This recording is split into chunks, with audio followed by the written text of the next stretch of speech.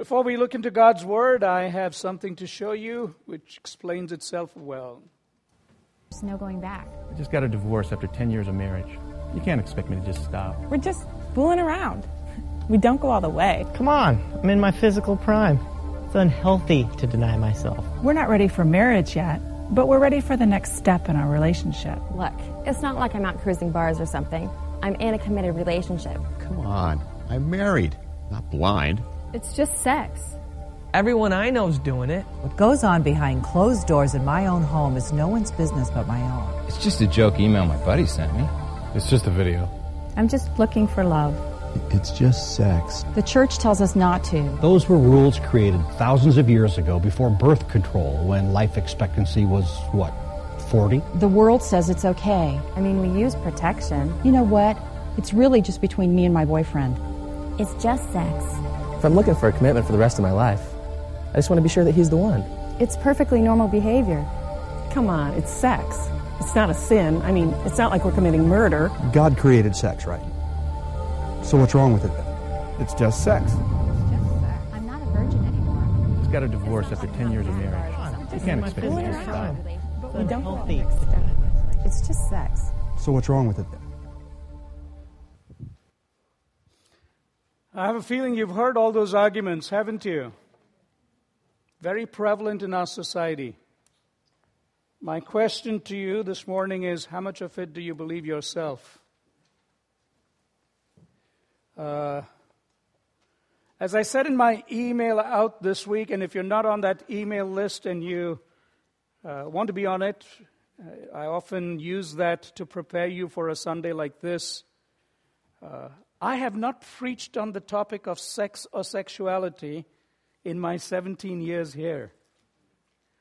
Some of my thinking has been, you should know.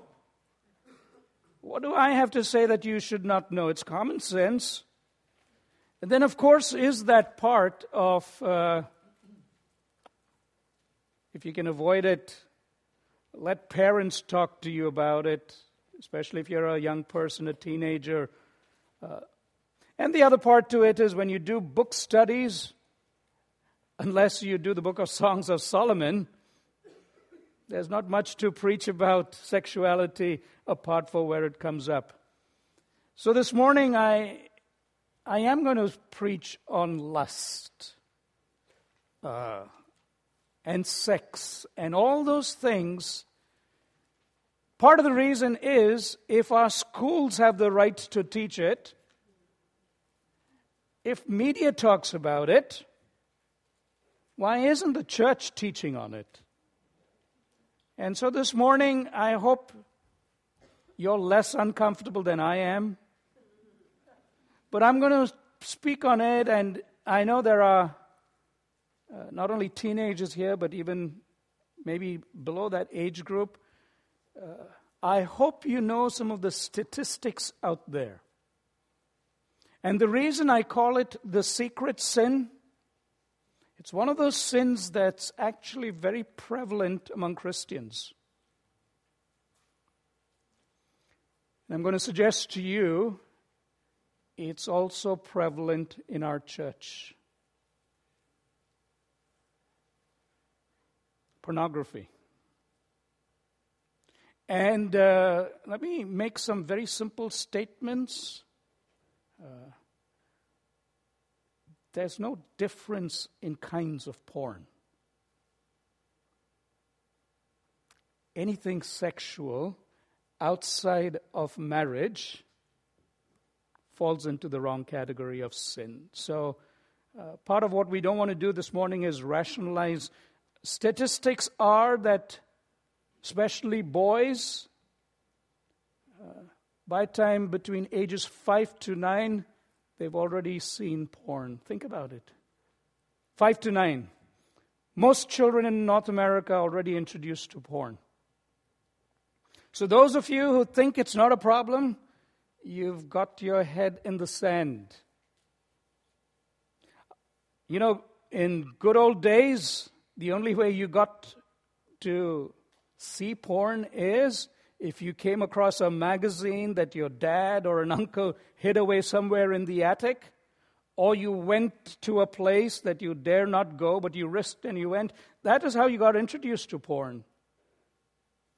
Today, if you have a cell phone, if you use a computer, it's just one click away. So, it's a serious issue. The consequences of it are deadly. And the sad part of it is, it's one of those sins that you could actually rationalize, make excuses for, live with it, and no one knows about it.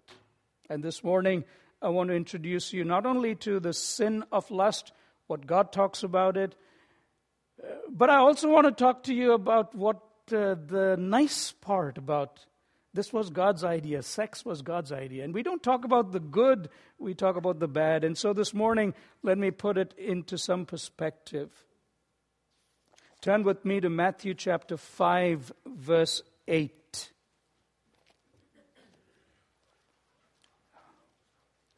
In the Old Testament, you committed adultery if you slept with someone.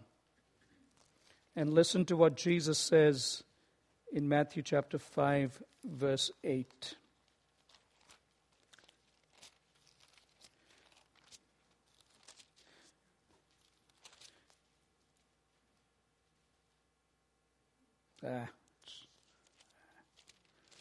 Look at verse 27. I had the wrong verse put down.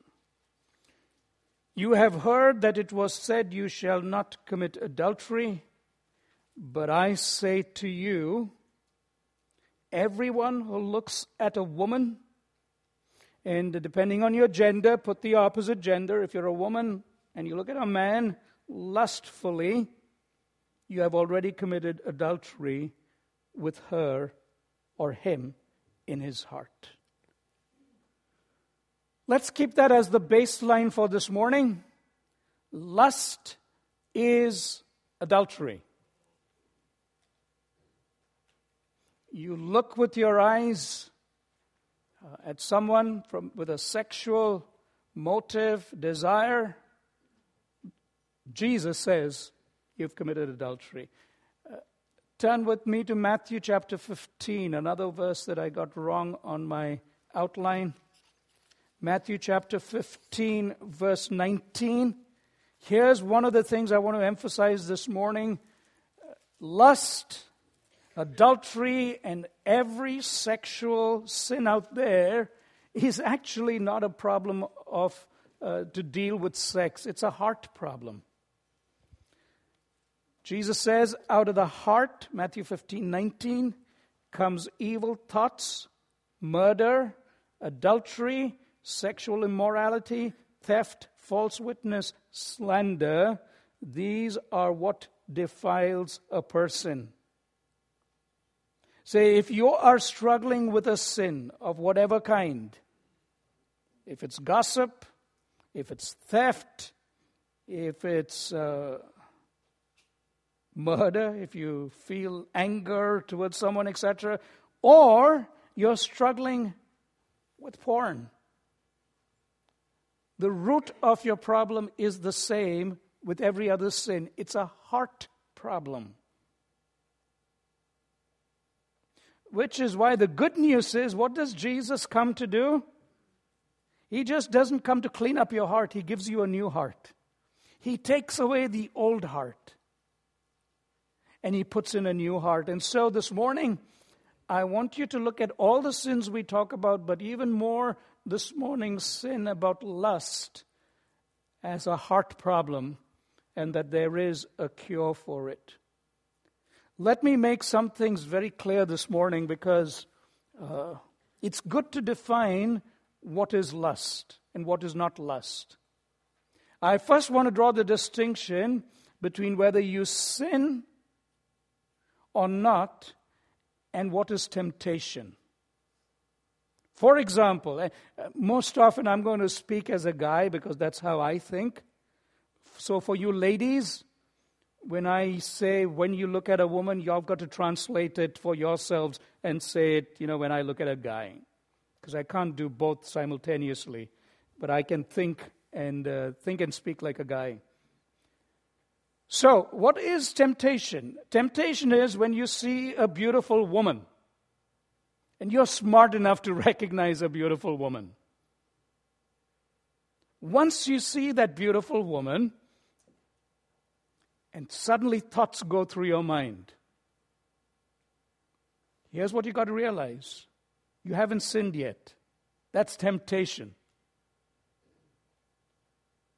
Now, once that thought strikes you, what you do with it is what results in sin or not.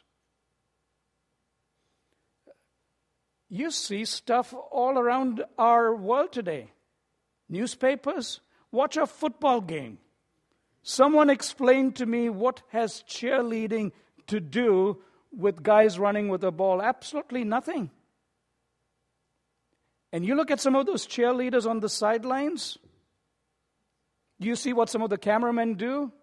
I don't know about the rest of you people, but any of us guys who are honest with each other, there are thoughts that go through your mind. Now, women, don't jump on your husbands and go back home and say, really? I am speaking on behalf of a majority of men, believe me. Now, when you see something like that, you've just been tempted. And I want you to know that you're not responsible for the temptation. We'll talk about what do you do with temptation. But at that moment, that temptation, where does it come from? From the father of all sin, and that is Satan. So at that moment you're tempted, you haven't... Now here's my point. What you do immediately after that is the million-dollar question. And the more you dwell on it, the more you fantasize, the more you think, the more you get glued to that part of the TV, you probably sinned.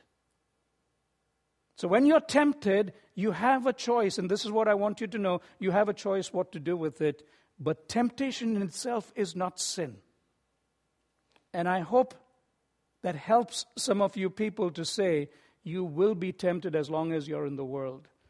There's a great analogy of the crow's nest. As someone said, you cannot stop a crow from flying over your head. You can stop it from building a nest. So as long as you're in this world, you will be tempted. Here's another part that I want you to recognize this morning, because sometimes we get confused, and that is the difference between desire and lust. They're two very different things. Sexual desires are God created. God created us as sexual beings. So, right from early childhood, as you grow up to be young people, as teenagers, let me tell you, it is normal for you to have desires towards the opposite sex. Men and women, your sexuality is God's idea. And before sin came into the world, God said it is good. So just because you have sexual desires, and we look at 1 Corinthians chapter 7, where Paul says, it's like a fire. It's a passion within you. And he says what you can do about it. But here's the second part I want you to know. Having sexual desires is not wrong. How you respond with it is what turns into sin. So make that distinction in your mind. It's like the pink elephant. You know what the pink elephant is? If I told you, don't think about a pink elephant. Okay. Do this exercise for about 5 seconds. I don't want you to think about a pink elephant.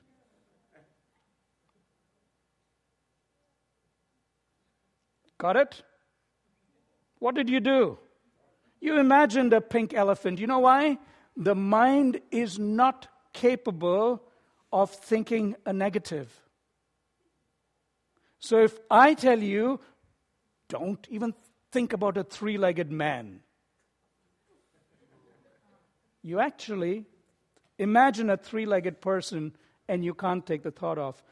All this to say, Don't try to subvert, to negate the sexual desire that God has given and created in you. Doesn't work.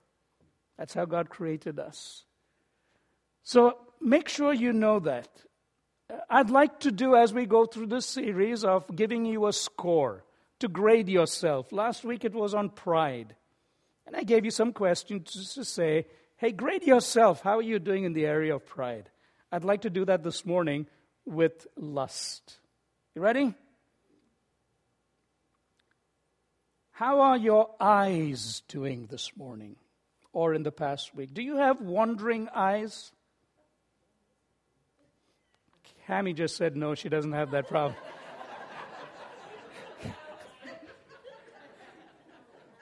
I hope there's some laughter this morning. Since she's already broken the ice, you know what I've been fascinated for the past few days thinking about this is? Now don't turn your heads, okay? How is Jen Lieber going to sign my sermon for today? Yeah, I have no idea. I think everything's going to be, who knows? Amen. So coming back to your eyes, and this is especially to the boys in the congregation, starting at whatever age you are and however old you are. A couple of years ago, my son and I, we talked about this. And one of the things I told him, son, these challenges will never go away. How do I know that? Because before I got married, I thought, once I get married, I'll be fine. Guess what? Doesn't go away. So men, how are you doing with your eyes? So boys and men, here's my challenge for you and I. When you look at a woman, are you looking at the eyes or are your peripheral vision doing a number on you? You've got to guard your eyes. When you go onto the internet, what do your eyes see? And let me tell you how tempting things are. This past Tuesday, Pastor Mike and Jason and I, we sat and we talked about this, holding each other accountable. And we talked about an incident that was in the news this week, and that is out of the Sochi Games. And this is how subtle and tempting it is, and I hope you don't look at me and say, wow, is that bad for him? No, it's not that bad. By God's grace, porn is not a problem for me, and as a pastor, I want you to know that. Not that it couldn't become, but by God's grace, God strengthens me for that. There was an article in the Sochi Games that, I think it was the Russian athlete, she finished her games, and then it was so hot she zipped down, she forgot she wore anything under it. And there's coverage on it. Who wants to know? But again, it's just one click away. And that's the danger of what your eyes could follow through. Your minds, let me ask you, how are your mind doing? What do you imagine? The danger about this is once your eyes see something, you know it, it's difficult to get it out, isn't it? What does your mind dwell on? Thirdly, how is your heart doing? What do you love and desire? What do you want? What do you enjoy? And if it is not things that are holy, you're doing poorly. So may I give you a moment, whatever gender you are, whatever age you are, starting with your eyes, how guarded is it? What do you think about? And what does your heart desire? Are there moments that you wish no one caught you? You wish you could do something? And if so, folks, you are bordering or even indulging in lustful thoughts. What does lust lead or cause? And I'm going to go through this. I have a lot of scripture there, but I wanted to show you how dangerous it is. Lust leads to spiritual death. You cannot compartmentalize sin and say that if I sin in this area, it doesn't affect my spirituality. Any sin of any magnitude affects you spiritually because God treats sin seriously. 1 Peter chapter 2, verse 11.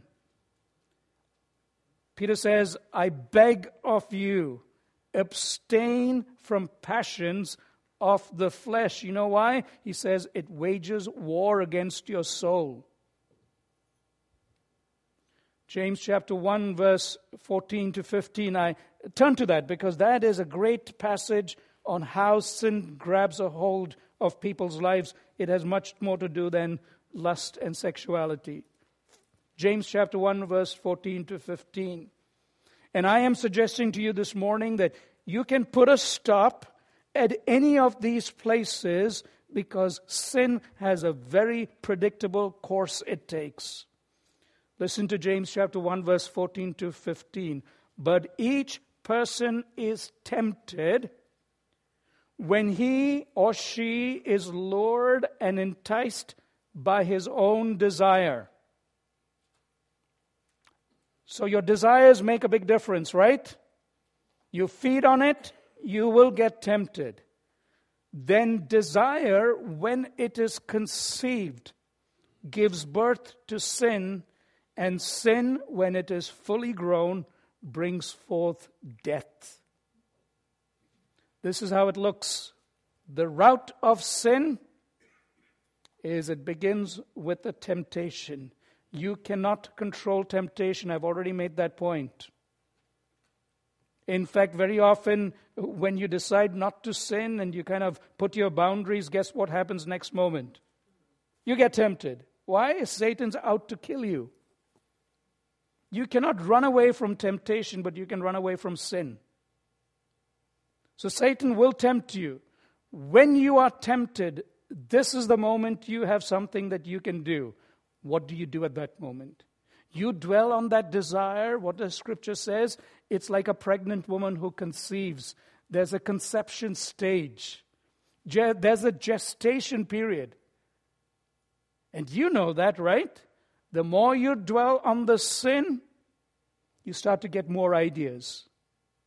And so when you conceive that and you're responsible for that conception of the sin within you, it leads to sin, and sin eventually leads to death. So I hope you realize how deadly it is. 1 Corinthians chapter 6, verse 18 to 20. When you sin, and I hope you realize the gravity of sin, you are not only sinning against God, and this kind of a sin I'm going to share with you, you're actually sinning against your loved ones too. We'll talk about that in a moment. But it is a sin against self, and Paul says, flee from sexual immorality. Every other sin a person commits is outside the body, but the sexually immoral person sins against his own body. You say, why is that important? The reason it's important is your body is the temple of God. You are a holy person. And when you sin, you're sinning against God's temple. The other thing about this kind of a sin is it actually distorts reality. I don't want to speak too much about it, but especially for the younger generation, the younger married couples, and maybe even older people, stuff like porn and all the stuff out there is not reality. You got to believe that. Because if you don't believe that, you know what you do? You bring it into your most intimate relationships, and then you have unrealistic goals and expectations, and to that extent, you're not satisfied. And I'm talking in the context of marriage. This kind of a sin of lust in any form will destroy relationships, and you know that, isn't it? You get caught, you're done. Isn't it sad in the ministry how many people get disqualified or get thrown out? Just this one sin. Oh, they got their doctrine all right. They're great at ministry, but they lose their ministry, their marriages, their respect in the eyes of their own family. Forget the rest of the world. If you're not pure, I hope you realize what you momentarily went to enjoy can destroy you for the rest of your life in terms of the things you would lose. Your marriage, your respect among other people, your children, gone. All for a fleeting moment of what you think will satisfy. You know, Paul Harvey has a great illustration of how, do you know how Eskimos kill foxes? He says, very simple. What they do is they coat the blade of a sword with blood and put layers of it, dry it, and put more layers, and then stick it into the snow with the knife side up. And then when the wolf or the fox smells the blood, comes for it, you know what it does? Licks against the blood. I don't need to tell you what happens after that. They kill themselves. May I tell you, lust and pornography does exactly that to your soul. It will tear away. And here's what you need to know, and you know it. If you've ever gone on to anything, you already know this. But if you haven't, let me warn you, once you go there, your mind and your heart and everything within you is seared, isn't it? And then you've got to pray that God takes away those visual images or thoughts. So it distorts reality, it destroys relationships. And in the worst form of it, it leads to all kinds of sexual deviance and abuse. You look at the life of any sexual predator out there. Do you know the one common thing that they all have? They're addicted to porn. And I'm talking about porn, but I hope you realize where all of it starts is going back to the three things: your eyes, your mind, and your heart. And if you are not able to deal with it at that stage, it will take its course.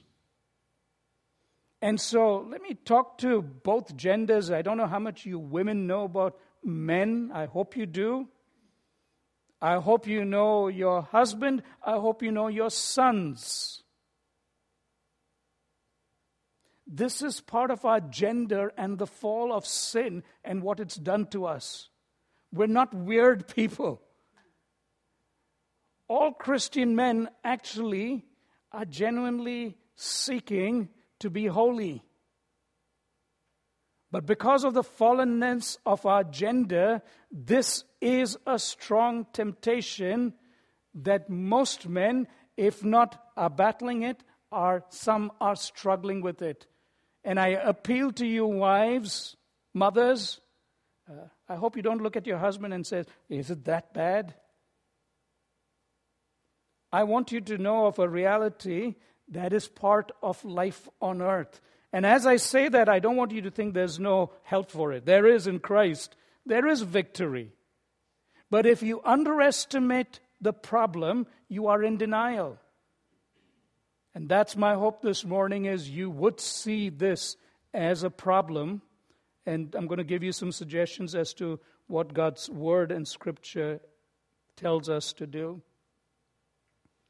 What's God's response and cure? I can kind of now breathe a little better. Accept and enjoy your status in life. What do I mean by that? If you're married, enjoy your marriage. Do you know how much of Scripture there is that tells us that between a husband and a wife, which is the context of marriage, enjoy? Now, Ecclesiastes 9 verse 9, enjoy life with the wife whom you love all the days of your vain life that he has given you under the sun. And the writer would also tell the wife the same thing, enjoy your husband. So I want to set it in context that all of this, God has a place. Song of Solomon is a book in the Bible. God left it there for us. And verse 10 of chapter 7 says, I am my beloved's, and his desire is for me. That's a good thing. The place for good desires. Having said that, I want you to know that singleness is actually God's gift. I want to make that point because sometimes people think, hey, I'm struggling with this issue. I've got problems in the area of my sexuality. If I get married, I'll be fine. No. If you have a problem with lust and all kinds of sexual problems, marriage will not fix it. In fact, it might make it worse because you're never going to be satisfied. Your married status has less to do with your issue of lust, which is why I'm suggesting to you, take it out of the context of marriage, and it is a desire that God's given. But having said that, if you're single, I want you to know this morning that's God's gift. Do you know how celebrated singleness is in the Bible? And we as a society ought to be a community that actually comes alongside single people. Aren't we glad for Fabio's wife? To those of you who don't know, that's Carol McCaffrey. A lady who's lived all of her life as a single person because God's called her to that. That's a calling. And when that's a calling, God gives you the ability to be pure. So I want us to look at single people, divorced people, widowed people. And my challenge to you this morning is, in that status that God has allowed you to be, you can be fulfilled in Christ. And I hope as a church, when we see single people, we're not always looking at them and saying, I wonder why they didn't get married. Something might be wrong. Maybe no one took them out on a date. No. It doesn't have to be any of those things. It's a beautiful calling, and they're privileged to serve God in that calling. So take this whole issue out of marital status. To those of us who are married, let me bring this into context, because I think sometimes, even in the Christian church, marriage has been elevated to a point of almost being worshipped. Marriage is not the be-all and the end-all of your satisfaction in life. Do you know that in the resurrection in heaven, there's no married people? And I'm going back to saying that if you're struggling in this area, marriage won't fix it. It was not meant to fix it. But having said that, there is no marrying in heaven. So, in other words, we can deal with this issue irrespective of how your marriage is, whether you're married or not, you're a teenager or not. It's an issue that stands by itself. I do want to make a comment because I'm not going to preach on this sermon again. Thank God that this was only one service. I only realized this morning I don't have to preach this twice. God is sovereign. Saved me the agony. But I'm going to make the best of what I have. To you married couples, study 1 Corinthians chapter 7. I hope you people read the Bible. There's a lot of stuff in the Bible. 1 Corinthians chapter 7 tells us married people how to treat one another. Because what Paul says is it's good for people to be single. But if you got a fire in your belly that you can't control, go get married. And then he sets some very good principles that I want you all to hear. And that is, he says, first of all, your body does not belong to you. Husbands, your body is not yours. Whose is it? The wives should be saying, it's mine. Wives, your body is not yours. It is your husband's. Do you know what a great principle that brings into marriage? And here's the kicker. I love this one. Paul says, the only time you're supposed to say not now is when? When you agreed. But what's the reason for agreement? You actually want to pray much more. That's what Scripture says. In other words, don't withhold from the other. But there's one good reason why you should withhold, and that is if you really want to pray a lot. So here's my challenge to all the married couples. Either you're praying a lot. Let's stop right there. What's my point? God's sex and sexuality is an idea of God. It's a gift of God. It's meant to be enjoyed in marriage. So to all my unmarried young people in the church, you've been looking forward to this sermon, I guess, right?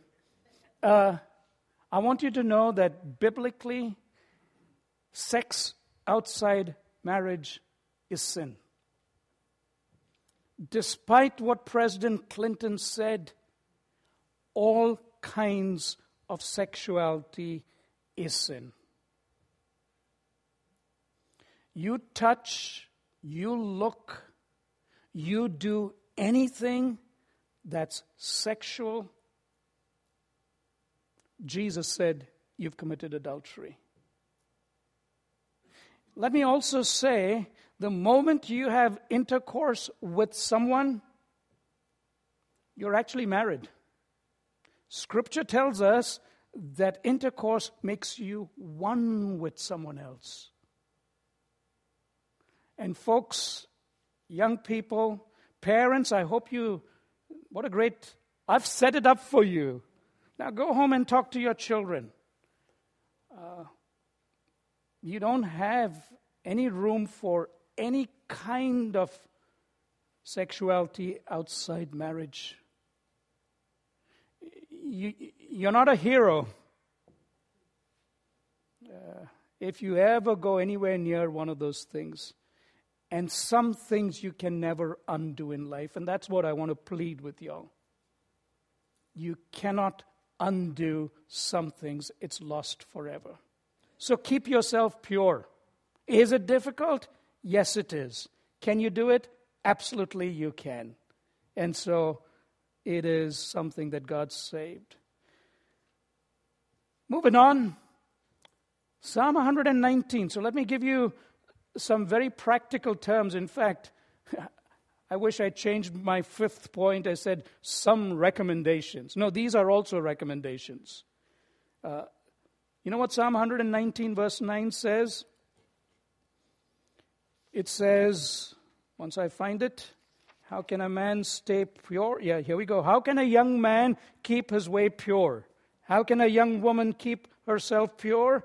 He says, by guarding it according to your word. With my whole heart I seek you, let me not wander from your commandments. One of the first things you can do for yourselves, struggle against any sin. You know what you should do? Go into God's word. God's word is powerful. God's word can change the way you think. Remember I said it's about mind, heart, and eyes? God's word can change the way you think. God's word can change your heart. So dive into God's word. Walk in God's Spirit. Do you know God's Spirit is the third person of the Trinity given to you to work in your life? God's Spirit is in your temple, right there. Walk in the Spirit. Put off old habits. Ephesians chapter 4, verse 22. Put off your old selves, which belong to your manner of life and is corrupt through deceitful desires. My plea to you this morning, if it's not a challenge for you, praise God, go mentor other men and women of your own gender, please. Go help other people. Do you know there are people who need help? But if you are dabbling, if you're anywhere close to it, cut it off. Put off old habits and put on Jesus Christ. Philippians chapter 4, verse 8 says, whatever is pure, whatever is holy, goes through a whole list. Paul says, think about these things. You have a choice on what you think about, and that's the way to deal with this issue. So let me give you another very practical solution to this. And that is, rip out the source. Matthew chapter 5, verse 29, one of those verses that people sometimes don't understand or misinterpret. Jesus says, if your right eye causes you to sin, tear it out and throw it away. For it is better that you lose one of your members than your whole body be thrown into hell. What's the principle there? If your TV is the route to how you fester the sin, what would Jesus say? Not just cut cable service, get rid of the TV. If the computer is where you feed your lust, you know what some of you should do? Not go onto a computer. Here's another one for you. And you might say, oh, that's because he grew up in India. Oh, well, if going to the beach is a feast on your eyes, wearing sunglasses won't help. Wearing sunglasses is you don't get caught. Don't go to the beach. You have to do whatever it takes to deal with this problem. And folks, there are no simple ways. You cannot contain this. This is a fire. Rip it out. Because notice what it destroys. Even if you don't get caught, it destroys your soul. You cannot be a lover of God. You cannot be a holy person. And that's why it requires radical surgery. As I said, I wrongly said some practical recommendations. These are practical. Read your word. Walk in the Spirit. They're all practical. But here are some things that I'm going to suggest and close this morning. Job chapter 31, verse 1. I have made a covenant with my eyes. How then could I gaze at a virgin? You've got to make a covenant with God. You've got to get serious, people, and say, absolutely nothing. May I make some pastoral recommendations? As I said, I've only got one shot at that. Very often people come to me and see in this church and say, did you see how she dressed? Expecting me to be the dress police in this church. I will not do that. You come to me, I'll tell you, go tell the other person. The Bible does. I love the Word of God. It talks about everything. And it tells us to be modestly dressed. So may I speak to the young girls and the women of the congregation. Dress modestly, would you please? I've already told you what it does to the men and the boys. Help them out. Help us out. Because once we see men are in many ways sexually motivated and things start to happen with their eyes. For women, it is touch. So to the ladies and women, and I hope you women look at yourselves and say, why would I want to show any part of me to a stranger or someone else? Why would I want to be looked on as just a piece of flesh? That's what it is, people. I hope you have much more regard for yourself. I hope you'll save all that God has given you for that moment of marriage and for the one that God wants you to enjoy with. But otherwise, in the daily course of life, ladies, you can play a great role, especially in the community of faith. And as I said to the men of the church, you've got to do your part.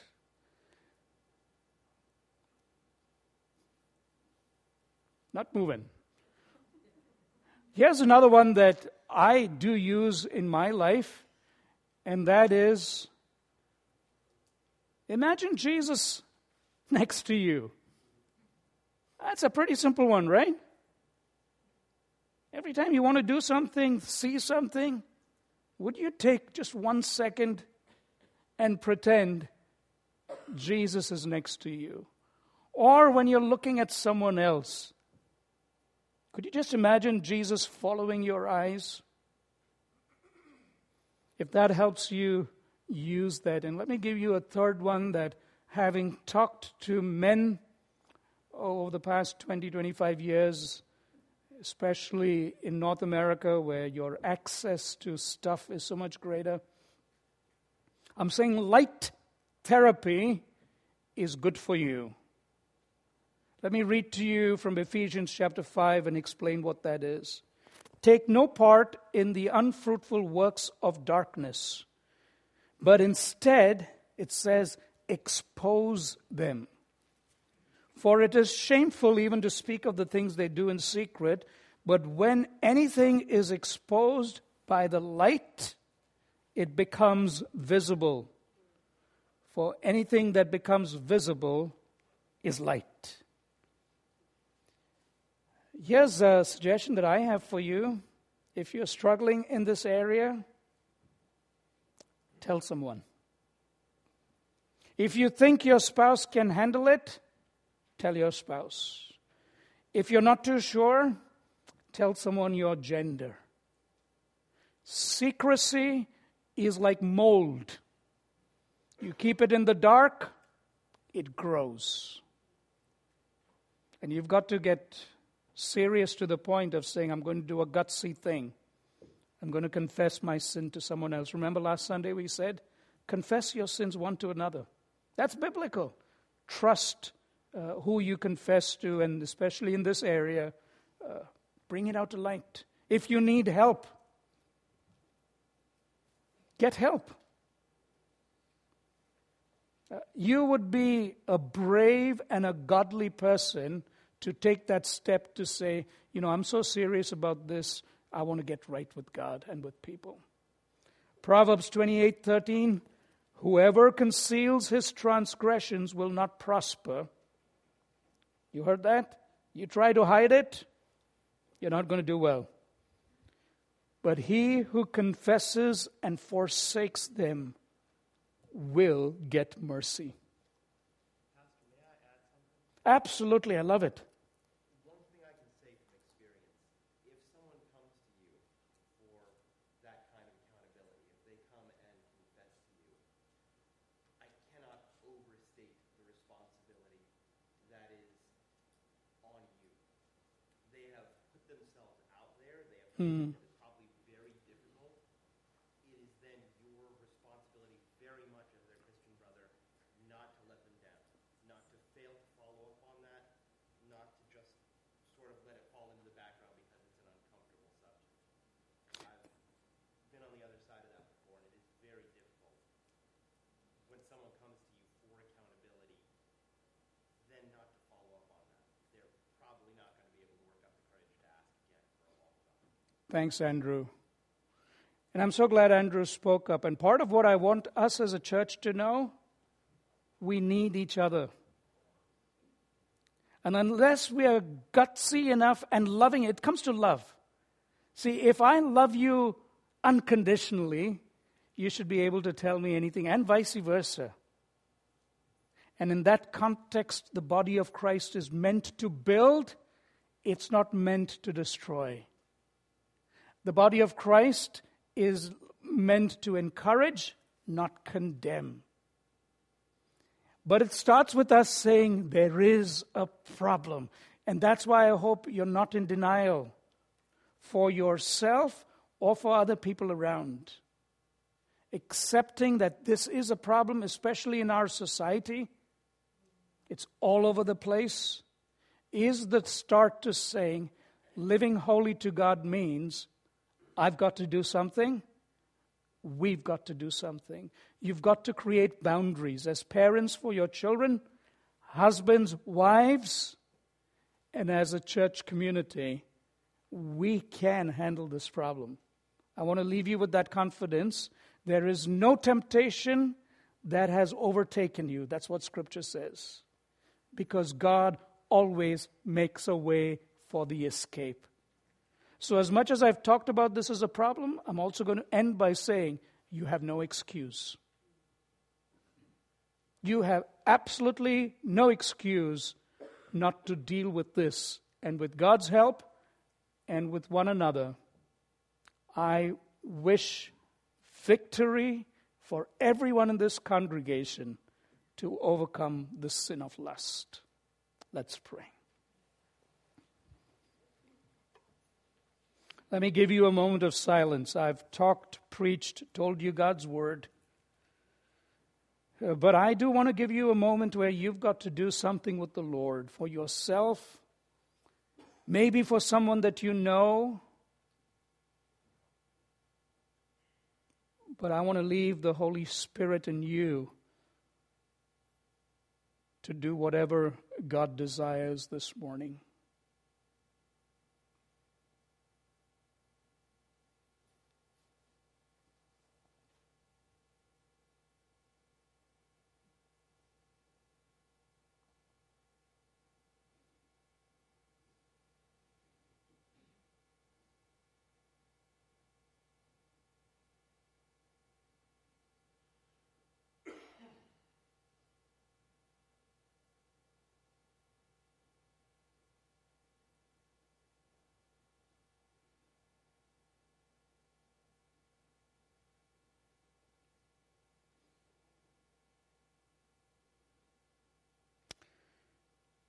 Father, we sometimes have gotten so far off your standards and have accepted what the world has bombarded us with as normal.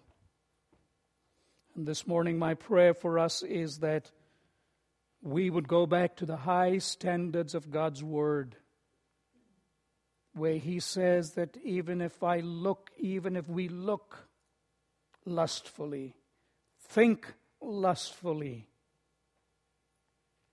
we've already committed adultery. Cause us to run into your word, run to Jesus Christ, who is the one who can help us because He is our friend, our Savior, and a merciful God who forgives all those who repent. Amen.